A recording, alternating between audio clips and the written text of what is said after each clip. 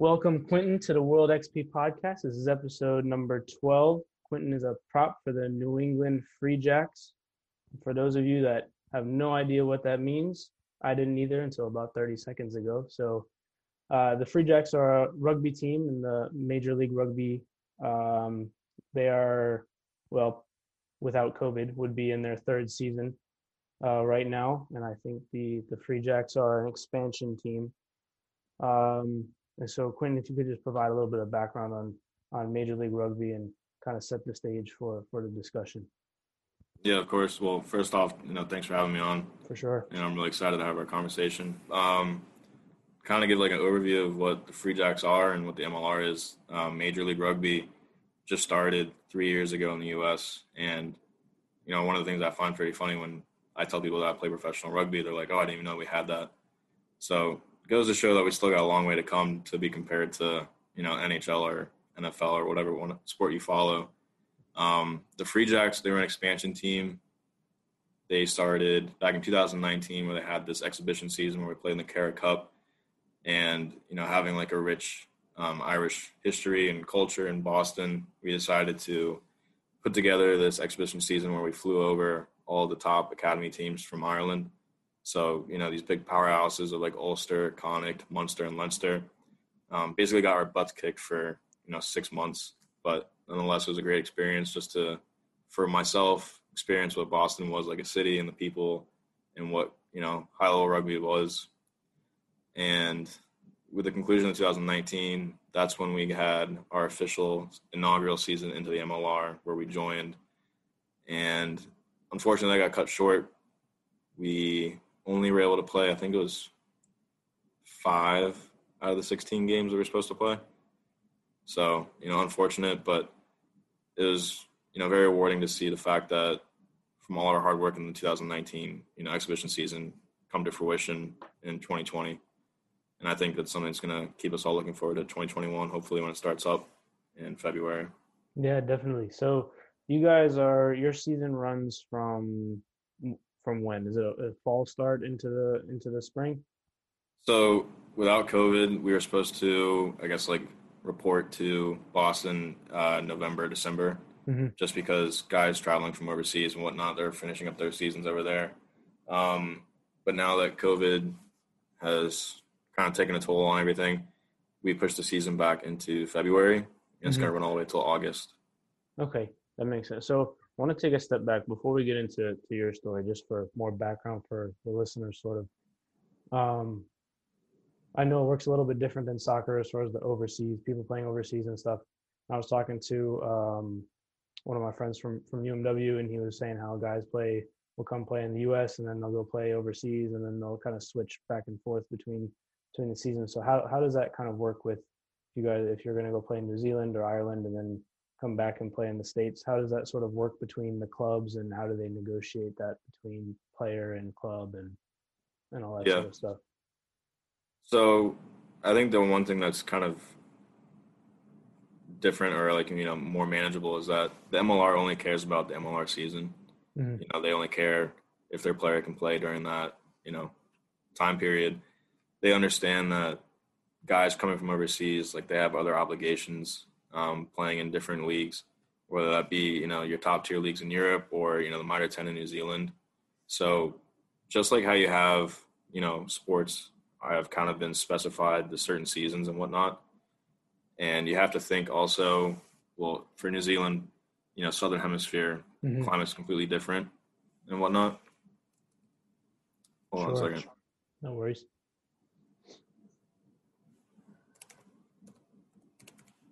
Sorry about that. All good. Got technical difficulties for some reason.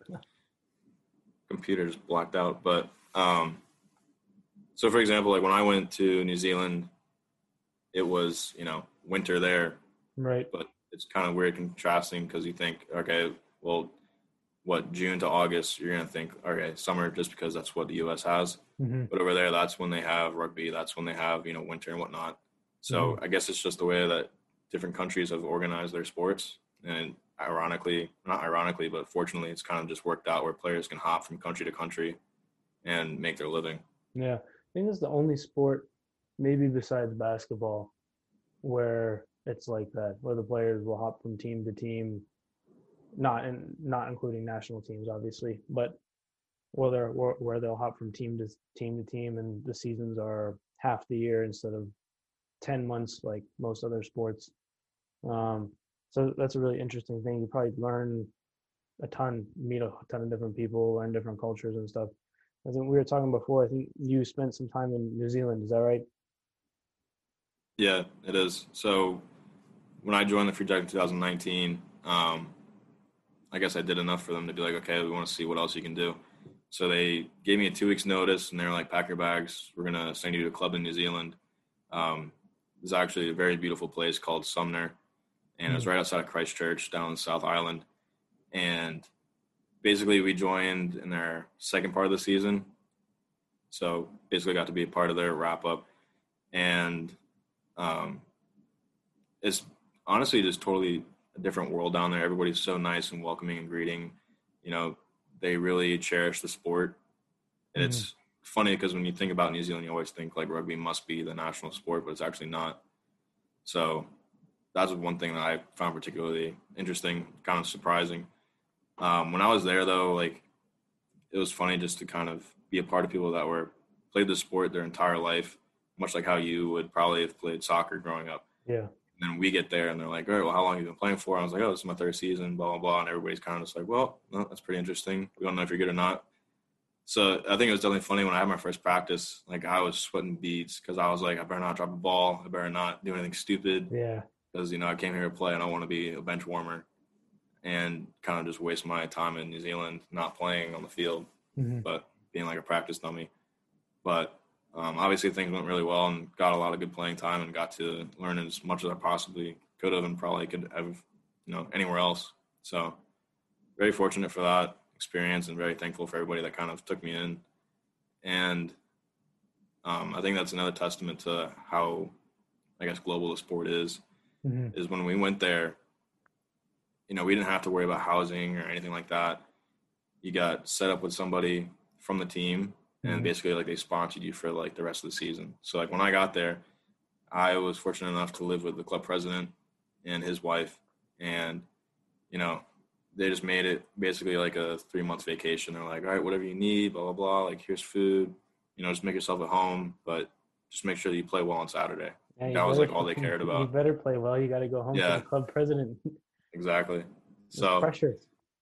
yeah, it was always awkward walking back into the house after like a loss or something, and it would just be like a little idle silence, and be like, I'm just gonna go to my room, and, like hang out for a quick minute, see what he's doing. But yeah, I mean, it was definitely a grateful experience, and hopefully I'm back over there soon. Were a lot of the guys the same? Were a lot of the guys there the same? Like, do they come over to the States to play, or is it just kind of random where people end up in their different seasons? So it's funny because obviously over there, like your goal isn't to play in the MLR. Like your Sure. goal is to play in the top leagues. That's Super Rugby. That's going over to Europe or France or wherever it may be and playing in those top tier leagues. Hmm. And so it's funny because when we came there, they were like, "Oh, you guys are part of the MLR." Well, that's funny because like they try to talk to this teammate or that teammate, and it was funny because when we had gotten there was actually a guy um, that played in my position. He was like, "Yeah, your team actually called me about coming up next year, blah blah blah." But I said no. Like I'm going to play in like the Mitre 10, Hmm. which was like the state provisional side down there. That's like their league.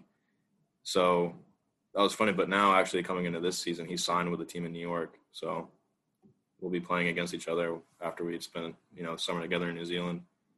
But That's awesome. So that also shows a little bit the league is growing. You guys are getting guys down from New Zealand up to that want to play there, which is a good thing. I think only increases the level of play, which yeah, well, I mean, the one thing that's been awesome is um, there's been a lot of, I guess, guys that have kind of come down from their peak.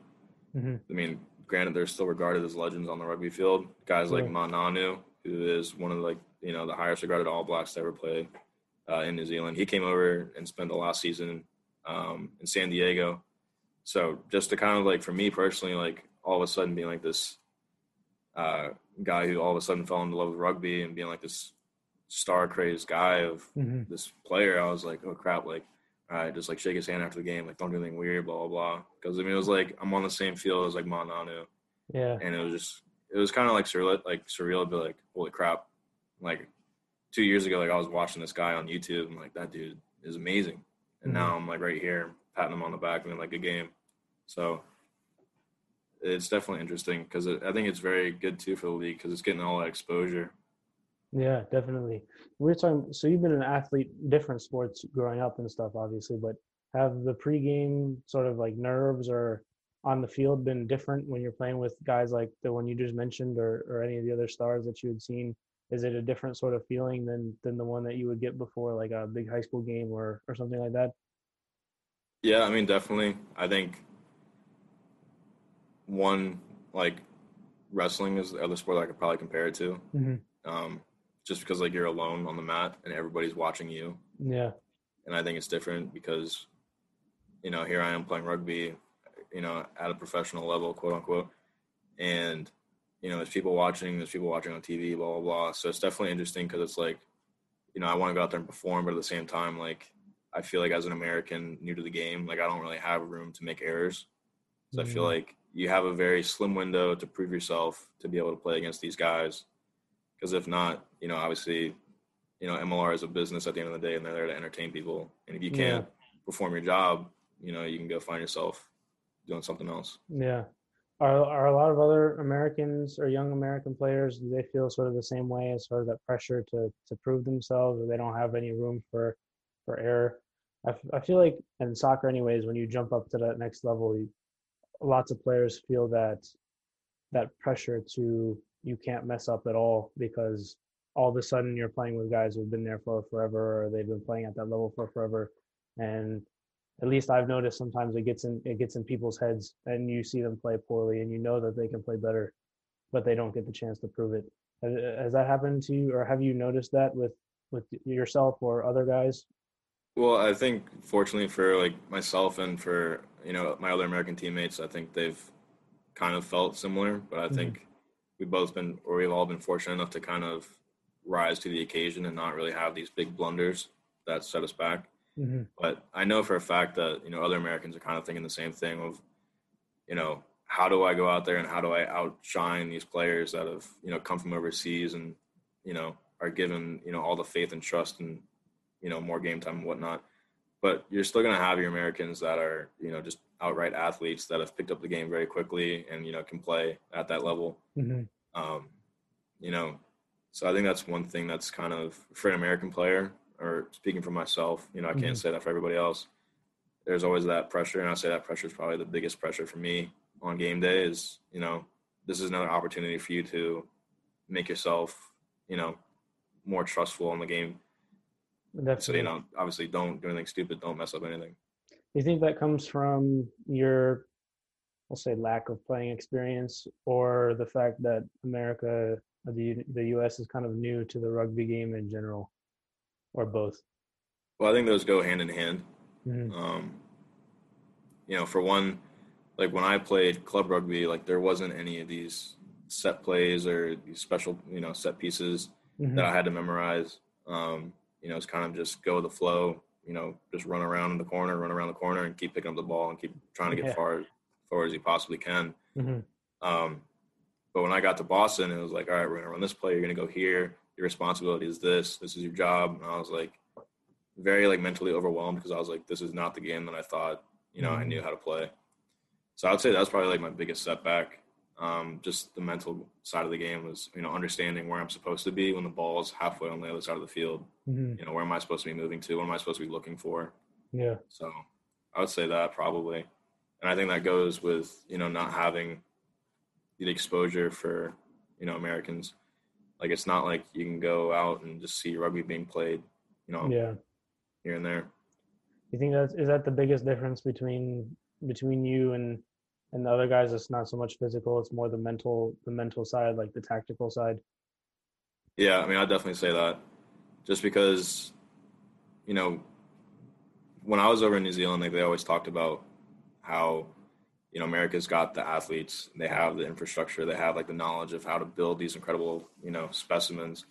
I mean, like you look at the NFL, you look at like college football, like Yeah. those guys, they eat, sleep, and, breathe football and like strength conditioning and whatnot. Yeah. When I was over in New Zealand, like the professional team only had 2 days in the gym, which for me, like coming from America, I thought that was absurd. Yeah, that's not a lot. No. So that was the thing. I was like, all right, so like these guys are like, I don't know how they got their size. That means they're all natural or something. Like, I don't know what that was. But the other fold of it was, you're playing probably, or arguably the most physical game in the world. Your body needs time to recover. Yeah. So, without recovery, obviously, you're not gonna be able to perform on game day or, be able to perform in practice, let alone. So it was interesting to talk to guys who came from like European clubs or, were doing sports science in New Zealand and like speaking to all the physios over there. So, that was an interesting side of it because it was, for me, like when I came up to Boston, like I was considered small for my size. Like I came up at like 220. And for a prop, your usual size is, you're 6 foot, like 260 to 270, being able to get around the park and, run and do all this other stuff. Yeah. So 2019, like that whole season, like I put on 40 pounds and I can tell you it wasn't all muscle. Like a lot of it was fat and stuff. Yeah.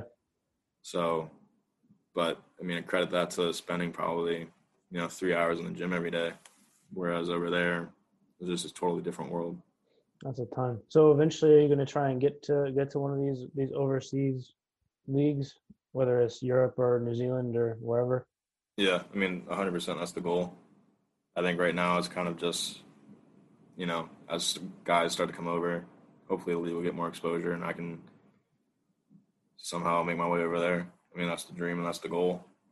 Well, that would be the ideal thing, wouldn't it? So I want to get back a little bit to how you got into rugby, because we were talking before, and obviously you only played for the 3 years, and so you're a wrestler, a football player, and lacrosse, I think were the ones that you said. So that was in high school, and then you were going into college for lacrosse. And what made you kind of make that switch, or how did you end up stopping lacrosse and then saying, hey, maybe this is not for me? How did that kind of happen? Well, I think I did like the classic mistake of, coming out of high school, I didn't really know where I wanted to go. Let me take that back. So like obviously as a high schooler, I think, a pretty common piece of advice told to you is choose a school that you would also enjoy academically and not just for sports. Yeah. So I made that mistake and I went to a small D3 school in Virginia called Christopher Newport University for lacrosse. And I had torn my hamstring my senior year of high school. So I sat out most of my senior year, tried to get back into the second half of the season, kept like pulling it or whatever, tweaking it and whatnot. I showed up to CNU still with like a bum leg, basically. Tried to go through the fall preseason and like fall ball with like a bum hamstring, like redid it, like retore it. And when I kind of like had this moment of like realization of like, okay, well, I'm not enjoying lacrosse. Like I'm not getting along with, what I want to be doing. I can't even declare for my major. Just because it was such a small school and like the accounting program there was, very small and finite to what you had available. I kind of just was like, all right, like I made the mistake of, not choosing it academically. So that's when I transferred to Virginia Commonwealth University and had like a rough transition over there. Basically showed up this campus, had no friends over there. Was basically, alone in this big campus with 40,000 students. Yeah, in the middle of a city, no less. Yeah, so I tried to figure out, first like a friend group, social life and whatnot. So I think I spent too much time trying to figure that out and obviously lacked that in studies. So pretty common mistake, I think, or I want to believe. Pissed off my mom pretty badly. She sent me out to a boot camp with my uncle out in Colorado, which praise him for taking me in, kind of whipped me back into shape, That was honestly the summer of hell. And I worked 3 jobs to basically pay for my tuition coming back because my mom was like, I'm not paying for your education if you're not going to take it seriously. And at that moment, I was like, all right, well, crap, now I got to figure out how I can work to make, what was it, like $8,000 in 3 months? And I was like, there's no way. And my uncle was like, well, we can come out here in Colorado and like you'll have good weather, but you'll be working every day, so you won't get to enjoy any of it. But you'll have your tuition when you come back. So I was like, why not? Went out there, basically, literally just worked. Like I didn't have any friends out there either. And when I came back to school, things settled down. Made friends and blah blah blah. Got my grades back into shape. I enjoyed, the scenery and getting away from life in Virginia on the East Coast. Mm-hmm. So I went back out to Colorado for a second summer, and obviously with like better grades and whatnot, I wasn't in boot camp. I was more of, just come out here and experience your summer and work. Yeah. And I got hooked up with like a local landscaping crew, just because it was one of the jobs I worked the previous summer. And the guys there were like, "Oh, we play on this local club team. It's more of a social thing. Like we think that you'd really enjoy it. Blah blah blah. Plus, you got the size, and we need a prop." So, basically, I recruited to go be whatever it was. Like I had no idea what the position was, but I was like, "Yeah, sure, whatever. If there's beer involved, like I'll join." And pretty much from there, the rest was history. Like the guys were phenomenal. Like some of them are still like my best friends I would consider today, and I That's just really awesome. loved being a part of like that tight knit culture. Mm-hmm. And that was just like the rest was history from there. I was like, all right, this is a sport for me. Like these people are great, and that's pretty much how I got involved. That's awesome. So I want to talk about a little bit about the hamstring because um, when you tore it, how it's like when you tore it, were you like making a cut or you were going to explode for like a sprint or something and then just kind of popped or what But happened? it's funny. So like playing lacrosse, like you're clearing the ball, Mm-hmm. and obviously balls down, got a ground ball, and just started to sprint. Mm-hmm. And I honestly thought I had gotten shot in the back of the leg, and I just went down like a deer. Oh, And geez. I had never like been injured and never broken a bone, never like done anything bad. Mm-hmm. So like I was freaked out. I was like, oh my God, like I just tore my ACL, blah, blah, blah, even though that's not where your ACL's at. But, it goes to show how educated I was in physical therapy or whatever you want to call it. And yeah, so like I sat out for 3 months just trying to rehab it with like the local PT. Mm-hmm. And yeah, I mean, I kept pestering my coach. I was like, this is my senior year, blah, blah, blah. Kind of guilt tripping him into like, I'm good to go. Like, let me play. Yeah. And, my fault of doing that because every time I went out there, I would like pull it. Uh-huh. And it was just a continuous, thing. Was it fully torn or was it Just snapped it partial? right off the butt bone. So did you ever did you get like an MRI and all that stuff as Yeah, I well? got an MRI and like, did the whole 9 yards. They were like, you can either have surgery, which will, put you out for a year. Mm-hmm. And I'd already committed to CNU. And I Mm-hmm. was like, well, I can't miss my freshman year, blah, blah, blah. So I was like, I'll just, let it heal back on its own. And in hindsight, I wish I probably had done the surgery because then I know, I would have been forced to let it rehab fully. Yeah. If you had just rehabbed and not pestered your coach, would it have healed eventually? What did the doctor say or Yeah. oh So he was like the typical time frame is probably 6 months. mm-hmm. But obviously, 6 months from when I had torn it, I would have already probably been through, you know, what would that have been, October Mm-hmm. at CNU. So I would have Yeah. missed a big chunk of preseason and whatnot. Yeah. Does it still bother you now? No. So fortunately, after I did that and quit lacrosse, I became like a gym rat that first year at VCU. Mm-hmm. And I was always like worried about snapping it. So I'd just do a bunch of hamstring workouts with a total meathead mentality. I would spend more time doing hamstrings than I would doing like, bench press or like curls. That's hilarious. But it helped you long run. Oh, that's crazy. Anyone listening, don't mess with hamstring injuries. I Yeah, promise they're you. awful. You heard it from him. The professional athlete. He tells you not to do it. You should listen. Um, so this that summer of hell, as you called it, you went out with your uncle in Colorado, and we were talking before. You said he had a crazy schedule that he was on. Did he just know people around the town that could get you odd jobs, and that's how you did it, or did you have to apply for like go out and send out a million applications and do all that stuff? No, so where he lives in Steamboat, it's a very small ski town, I've been and like there. I've he's been there to ski. It's beautiful. yeah. So all right, yeah. So you know exactly what I'm talking about. Yeah. So although in the winter that's probably jam packed with tourists and everything like Hmm. that, in the summer it's very different. It's a lot more local vibe. People come up for the weekend and whatnot. It's Hmm. not like this giant. You know, I feel like Steamboat kind of turns into a big city in the winter.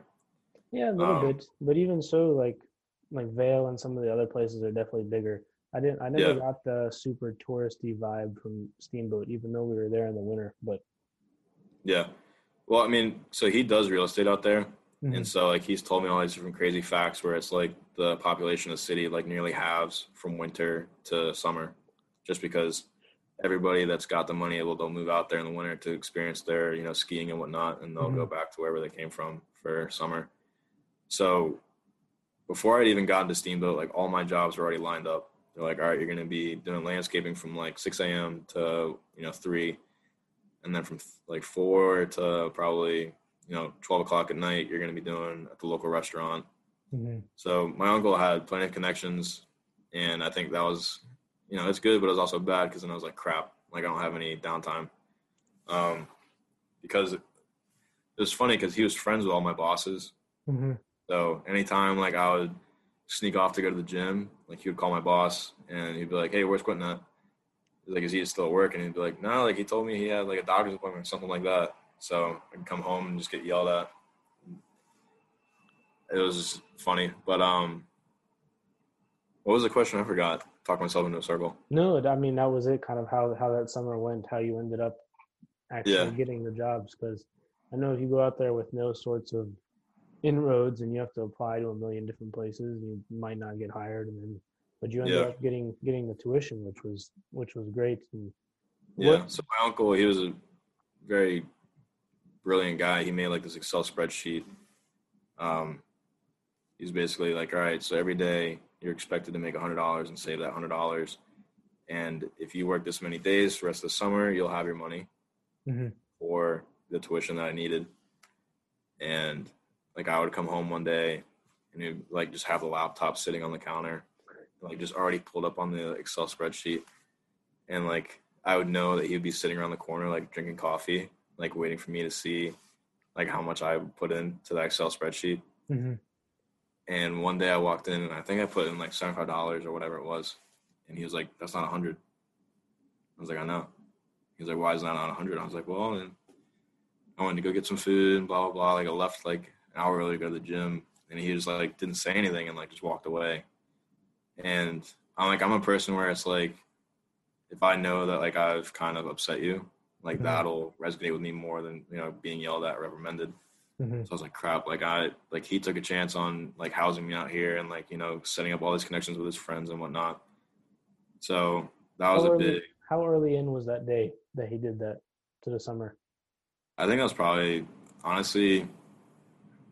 I think like the first week, like towards the end of the first week, and that was when I was like, all right, crap. Like this is actually going to be the summer of hell, Hmm. and I'm going to be working every day for God knows how long until I make my $100.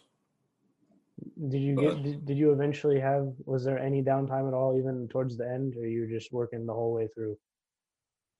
so like I would be able to, I guess, kind of like take like a Saturday or Sunday here or there, Hmm. and I would go experience some of the stuff with my family. Like they would go do like other visits. Like they would go to Vale just because my cousins were very big into sports, Hmm. so they would go there for like swim meets, and I'll tag along, and I'll come back, and the next day I was working. Hmm. So like those are kind of my highlights for that year. Yeah. Um, but yeah, I So, think I spent more time in the gym than exploring Colorado that first summer. I mean, once you turned into a meathead after the hamstring injury, it's kind of you feel the need to get in there all the time, no matter what you're doing. I Yeah. want to touch real quick on your mindset coming back from after, like during the preseason for lacrosse, and then going into the hell summer, and then coming out of it. Because for you, I think, how hard was it for you to recover and then realize that you weren't fully recovered from the injury after you like, did you realize you tried to push yourself too soon? Yeah, I mean, I think I knew that the entire summer and that second half of my senior season because Hmm. like I wouldn't be able to sprint probably more than 20 yards Hmm. without having that naggly feeling in the back of my leg. And when I went down to CNU, like I told them that I was healed because for me, like it was not more like for me, like I was more focused on making the squad and playing my freshman year. Hmm. So like I was very ignorant to the fact of most freshmen going into a college sport, like you're not going to get a lot of playing time, Yeah. right? So for me, like I was like that doesn't exist, blah blah blah. Like it's my personal goal to get out there and play as a freshman, and at least be on like the second line for defense and whatnot. And I think that got into my head a lot Hmm. more than it should have, and it definitely clouded my judgment Hmm. of obviously worrying about my body first because I for me like I have this mentality of if I'm still breathing I can still go. Yeah. So Did you have a kind of like, I know I shouldn't be doing this, but I don't really care. I can still kind of run, so I'm going to play anyways. yeah, every day I think I would take like an Advil, go to practice, and I'd be like, all right, let's see how far I can make it before I have to go, you know, Oh, geez. hobble off. But yeah, I mean, I think I only made it into probably the first week of preseason before my coach caught on and was like, all right, what the hell are you doing? Hmm. Because, I mean, you're supposed to be in shape. I mean, I was, but at the same time, it was like I couldn't finish the, conditioning or whatever it was just because of my knee or my hamstring. Yeah. That must have been not a fun conversation. No, it was a very bad one. So, is that when you decided that that was enough for you? Yeah, because I mean, I wasn't really like seeing eye to eye with the coach, anyways. Hmm. And I think having this whole experience with the hamstring and whatnot kind of solidified, do I even want to play this anymore or am I falling out of love with the sport? Hmm. So it was definitely a difficult time for me personally at CNU. Um, yeah, I think that's like a culmination of all those factors. We're like, all right, you don't belong here and you don't know what you want yet. So you need to Yeah. figure it out. Those, and then that probably translated itself into that next fall or that next year at VCU, I would think. And Yeah. like, did you feel sort of, I feel like it's fairly normal at that age, feel kind of lost. You don't really know what you're doing. You don't have your social circle established. You don't have the support. You Yeah. just stopped playing the thing that you'd been doing for however long and trying to figure out what you're doing and feel like it's natural for the grades Well, to I feel kind like of. I went through like a identity crisis to be honest, because I was Hmm. like, all right, I'm a college athlete, I'm an athlete, blah blah blah, and then go and quit, and now I'm like, all right, who am I? I don't have my day laid out for me. Hmm. Apparently, I have horrible time management, and I have no friends anymore. So that was like, three big whammies back to back to back. I was like, all right, I need to, start chipping away at these things. Yeah. Did you need that hell summer to kind of kick you back into gear? Do you think if you didn't have that, you would have continued on the path that you were? Well, I think I would have straightened myself out eventually, but I think it would have taken longer. Yeah. So definitely grateful for that summer. And I think it Hmm. definitely taught me a lot about, myself, time management, and obviously, what's more important at the end of the day. Yeah. How long did it take you until after the summer to like where you were like, this was probably a good thing. I didn't like, even though I hated it then, like now I'm like, yeah, it's good that I did that. Did it take you a I, while or was it like almost immediate after? I think it was like probably within the first couple of weeks because I was like, I was finally getting to experience like, all right, I'm making money, I'm saving it. Like I feel like Hmm. I'm doing like the right things. Hmm. I'm gonna be able to go back to VCU and pay off, my tuition without having to take out a loan or whatever it may be. Hmm. And for me, like it just felt like, all right, like this is healthy, and this is kind of starting to, forge my own path into what I want. So it didn't take long for me to understand that all this was necessary and all of it was, needed. Yeah, that's good. That's a good mindset to have. I know a lot of people would just despise the experience. They would resent it and it wouldn't get any better. Yeah, Um, well, that's probably part of the reason why you ended up being able to survive in a professional athletic environment as people that don't have the mindset wouldn't be able to survive in that. I don't think the hardships like I was watching the All or Nothing documentary about Tottenham on Amazon. About who? Tottenham Hotspur. Oh, okay, yeah. Yeah, so like when you go watch their day, because like I think people have the misconception that it's like, oh, you just go play soccer and you get paid a load of money and it's all fun and games and you just go to your games and you go party. It's like those dudes are in there early in the morning for treatment and weightlifting and all the different stuff, and then they have meetings, tactics meetings, like then they go train and then they come back and then they have to do like diet stuff, and they're there for more than more than the 8 hours that most people are. So I was talking to one of my teammates who was like who was actually he played at the Tottenham Hotspur Academy when he was little. Now he's over here now, but he was like, yeah, the life is not easy at all. I think going through something like your summer, if you have aspirations to go into any sort of real professional setting where you have to be accountable, you need something like that to kind of Yeah. teach you the ropes. Well, I think it's funny because, obviously soccer over there, it's a lot more, you know, they have the financial resources for it Hmm. to, provide a player a healthy lifestyle and not have to worry about other stressors. Hmm. I think that's one thing that's kind of funny about the MLR is that, guys are really playing it for the love of the game. Hmm. Guys are like, not like these top tier superstars coming over. And it's just a totally different lifestyle. Because, I mean, a lot of people, there's one way to look at it. It's like, okay, you have a career and now you're going to add all this other pressure of trying to be a professional athlete Yeah. while also having the same responsibilities. So it's literally like you take all the responsibilities, your average day, and let's go Hmm. ahead and double it. Yeah. So, I mean, you talk about like mental toughness and being more than just playing rugby. It's definitely true. Is that Or what playing is that what soccer. most of the guys are doing with the MLR? Yeah, I mean, definitely. I would probably say 95% of that's true for anybody playing an MLR right now. Because, I mean, you spend what? For this past season, for example, you spend, you know, December up till March, you got your rugby going, and while you're doing your rugby, you're also worrying about, your finances and, Hmm. the health of yourself, and have that all abruptly stop in March. What happens if you weren't working on your professional side as well? Are you gonna be able to find a job, or are you gonna be, just hanging dry? Hmm. So I think it's good because it teaches, a crucial lesson of anybody that's playing a professional sport is your professional career is going to end one day, regardless. That's a guarantee.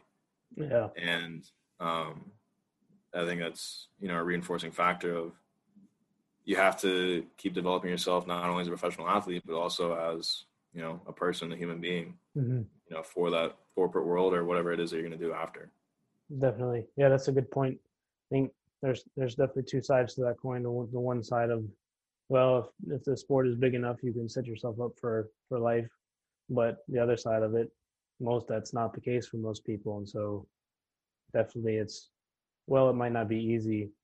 There's definitely a path to the future after rugby or whatever the sport is. Is the culture in Boston flexible enough where like they understand like, hey, these guys have preseason or they have to go to this practice or maybe they'll be out of town for this game, like they might miss work. Have you noticed that in Boston? Hmm. Well, I think it definitely depends on what your job is in the first place. Yeah. Um, you know, when I first got to Boston, it was pretty hard to find a job because they'd be like, all right, well, can you work full time? And at that time, I was like, well, I still don't even know like what my rugby schedule is going to be like. I don't know Hmm. what time my practice is. Am I going to be making it to these games? Hmm. And I think that's another thing that's kind of interesting about the MLR, or at least my experience thus far, is you never know what the roster is going to be, week to week. Why is that? Just because, I mean, guys get injured or, things happen and whatnot. You might be a starter and you Hmm. might get injured, right? So who's Hmm. going to get called up is that guy that was third string is now going to be the second string. Hmm. And let's say that he's, on schedule to work a job, Saturday or something, and he's got all of a sudden now trying to find somebody to fill his gap Yeah. for the work. I mean, for example, I worked at a brewery. I got it from a friend on a local club team up there in Boston. And she was, a very nice lady. And she was like, yeah, I like rugby, blah, blah, blah. Like, I know you guys have a season coming up. And, I'll work with you guys as best as possible to do scheduling and whatnot. So, for example, like my day was wake up at 6 a.m., drive to the field, which is probably 45 minutes away, do practice from 8 to about 10, leave, spend another 45 minutes getting to like our chow hall and, eat from probably be 11 to 12. And then from 11 to 12, we would take a quick drive over to the gym that our team has. You do like your afternoon lift. So from 12 to 1, you're doing your lift.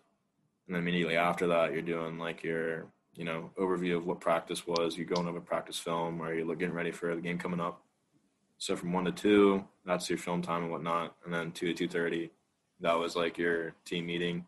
What to expect for the week coming up, what to expect for practice tomorrow, stuff like that. Kind of just more like administrative discussions. And then after that meeting was done, like I was taking a shower in the gym, throwing on my work uniform, and I was booking it to the bar in Boston, be there by like 3:30 or 4. And then, obviously I'd work till about 11 p.m. And that was my day consistently. So it was interesting because like I had told my boss, yeah, I can work, 40 hours. This is the schedule I can keep. But then as soon as games started to come up and guys got injured and I started finding myself having more playing time and whatnot, then that's when it became like a big issue because it was like, all right, I keep scheduling you, but now all of a sudden you keep needing these times off. Like it's not going to work. So I think there's that constant battle of finding something that can also keep your dream alive. If that makes sense. No, it does. So you're almost about to come to, if you were to go overseas, would it be enough, the income would be enough that you wouldn't have to kind of go through that sort of struggle? So do most players get to a point where they kind of have to pick between kind of like, all right, I'm not going to be able to do this anymore. Let me just go find a real job, or I'm really going to try and put my head down and give everything to rugby and try and make it overseas? Well, I mean, I think there's a lot of different factors, obviously, that go into that. Age, your finances. Can you, keep trying to chip away at this dream or not? Is it realistic and obtainable?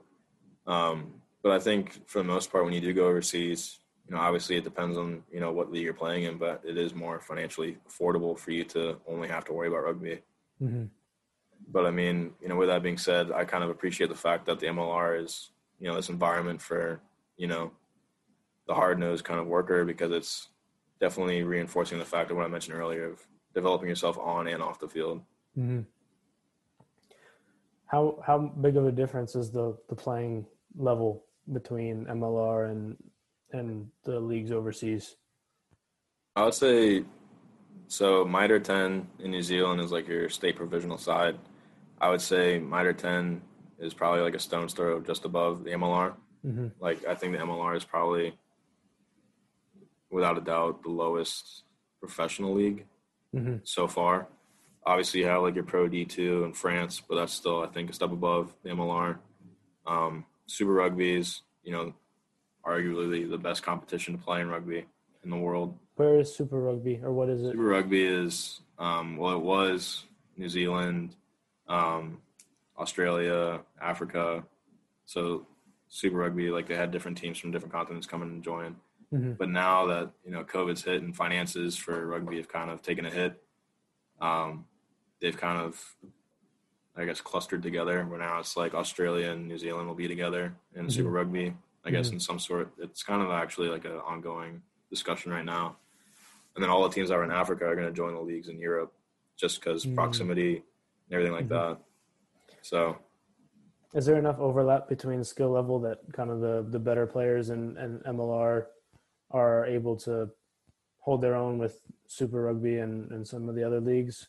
Or like how much of an overlap is it between, like how far down in MLR can you go before it's like, all right, this dude has no shot at playing overseas?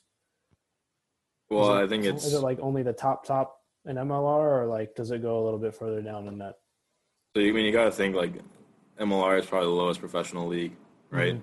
So we'll have guys that you know, have played in Super Rugby and then obviously don't make it for one reason or another, and they'll drop down to, you know, a more like a lesser standard. Like Mm-hmm. for example, a guy would play Super Rugby and he'll drop down to minor 10. Mm-hmm. He'll hang around a minor 10, and then he'll come and join the MLR and kind of do those 2 seasons back to back Mm-hmm. or whatnot.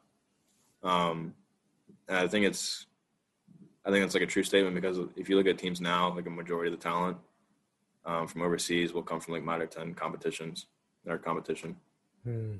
And then you'll also That makes have, you know, sense. big names that are starting to head over the hill and decline in their, you know, ability or, you know, strength, Mm-hmm. and they'll come and Yeah, play. definitely. So you were talking earlier about if that dream to go play overseas is obtainable. So for you, how obtainable is that, do you think? Because that obviously you're saying that's the ideal goal of yours long term, but Yeah. Well, I mean, I could be totally full of myself and actually not have a chance. Like, who knows? Like, I don't know. But I think it's the fact of, well, for one, like the Free Jacks, I guess they see enough in me to bring me back, mm-hmm. you know, so far the last 2 years and then sign me to another 3-year deal. Mm-hmm. And so that would put me in Boston till 2023. And, you know, I think the fact that if I have progressed this much in such a short amount of time and I'm hanging with people that come from overseas and, you know, I'm, you know, doing well and I go to New Zealand and I have a good season over there, like, I think there's enough for me to kind of realize that there is a dream that is attainable. And then another consideration that I always have this battle with myself in my head is, so for a prop, which is basically like your lineman in the NFL, Mm-hmm. so scrummaging is considered like this dark art where you get better with experience and age just because you, all the little tricks, yeah, exactly. like moving people's hands out of the way and all sorts of stuff. I would Stuff like imagine. that, yeah. Yeah. Like, you know, leveraging angles and how to move your weight and whatnot. Mm-hmm. So for me being like 24, like I'm still considered young for Mm-hmm. my position Mm-hmm. because you're not peaking until you're probably, you know, 28 around that area. Sure. So I still have, you know, age is a factor of, you know, positive for me. And I think that's something that's definitely keeping this dream alive. You know, if I was, you know, 26 or 27, I'd definitely be like, all right, it's not really Mm-hmm. there anymore for me. Sure. I want to switch gears just a tad. With have you noticed a difference in the professional guys that you play with now versus like the college athletes that you were with before, and kind of how they train, how they take care of themselves? Like, obviously, not trying to push themselves through a hamstring injury anymore, but Yeah. have you noticed a difference in kind of the mentality and how they approach the game?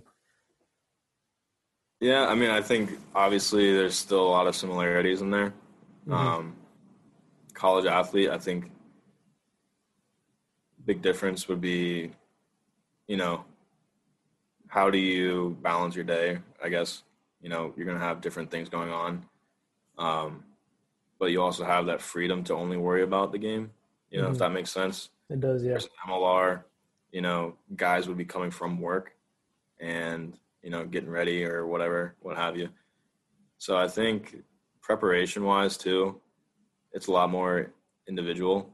Like it's your own responsibility in the MLR to like eat Mm-hmm. healthy, take care of your body, speak up when you know you're feeling sore or whatever.